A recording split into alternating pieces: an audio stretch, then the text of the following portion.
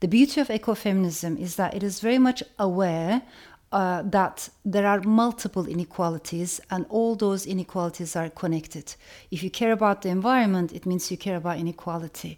If you care about inequality, then it means you care about racial discrepancy, gender discrepancy, regional discrepancy, digital discrepancy, class discrepancy, and so on. So for me, an ecofeminist is someone who dares to connect the dots. So I want to talk about a word that is very close to my heart, ecofeminism. And I think it's something that we urgently and sorely need all across the world today, east and west, north and south. But what does it mean? Ecofeminism or ecological feminism, it is a branch of feminism, but then some people might say, well, actually it's a branch of eco-awareness, eco-consciousness, or even climate activism. And I don't have a problem with that. I think whichever way you arrive at this concept is equally valid and is equally beautiful because it brings together several threads. However, on this YouTube channel, I pay a special attention to the etymology of words, to the trajectory behind, the pedigree behind concepts. And therefore, in order to understand how the word was coined, we need to focus on feminist studies, because that's where it came from. And for that, we need to travel to France and read the work of a feminist thinker, a scholar, a civil rights activist, Françoise Dubon. And she wrote an incredibly important book, a groundbreaking book, which was called Le Féminisme ou la Mort, which means feminism or death.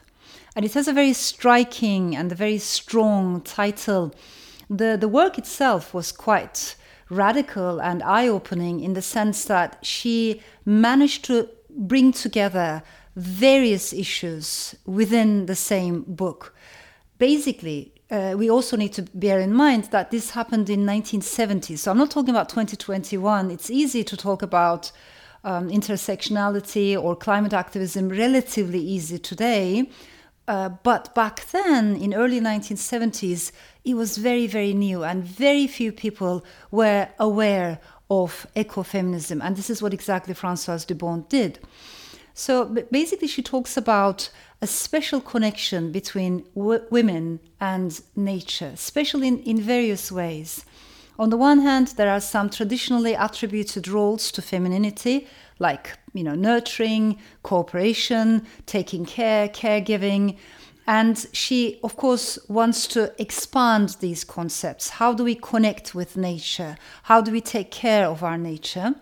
But also, she's very much aware of the connection between women and nature in the sense that, for her, if you care about the oppression of women, you cannot separate that from the oppression of earth or destruction of our environment, or vice versa, because these things have gone hand in hand. So it's a much more holistic approach, ecofeminism.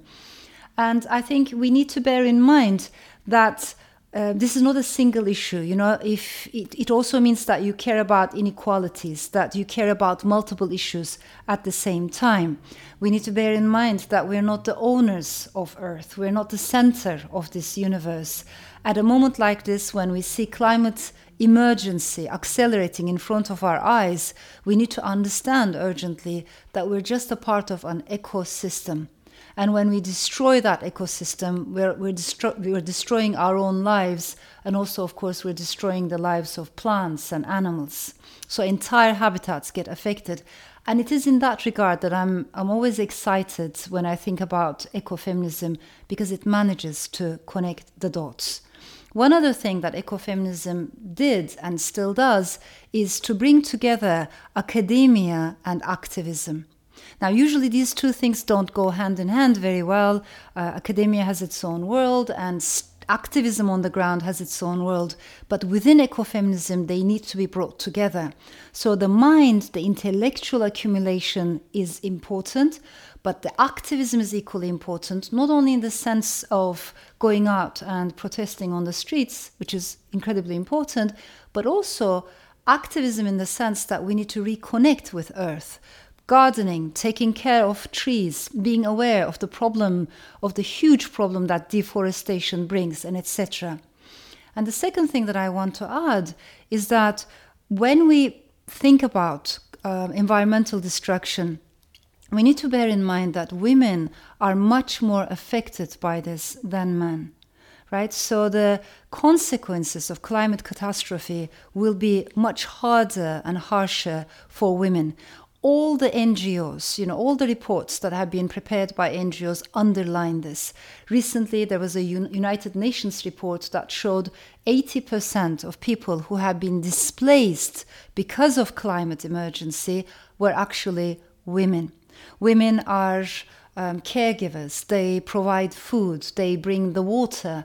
So if there's extreme heat or drought or shortage of water, etc., women have to travel longer distances. Also, whenever there's chaos and displacement, we see an increase in gender violence against women. So in many ways, women are going to be much more affected from all of these catastrophes. And we need to bear in mind that women hold underpaid, undervalued jobs already. There's one more example I want to share with you. You will remember in 2005 when Hurricane Katrina happened and the flooding that followed, that ensued, it was African American women who were much more affected, disproportionately affected from this tragedy. So what I'm trying to say is the beauty of ecofeminism is that it is very much aware that there are multiple inequalities and all those inequalities are connected. If you care about the environment, it means you care about inequality. If you care about inequality, then it means you care about racial discrepancy, gender discrepancy, regional discrepancy, digital discrepancy, class discrepancy, and so on. So for me, an ecofeminist is someone who dares to connect the dots. Say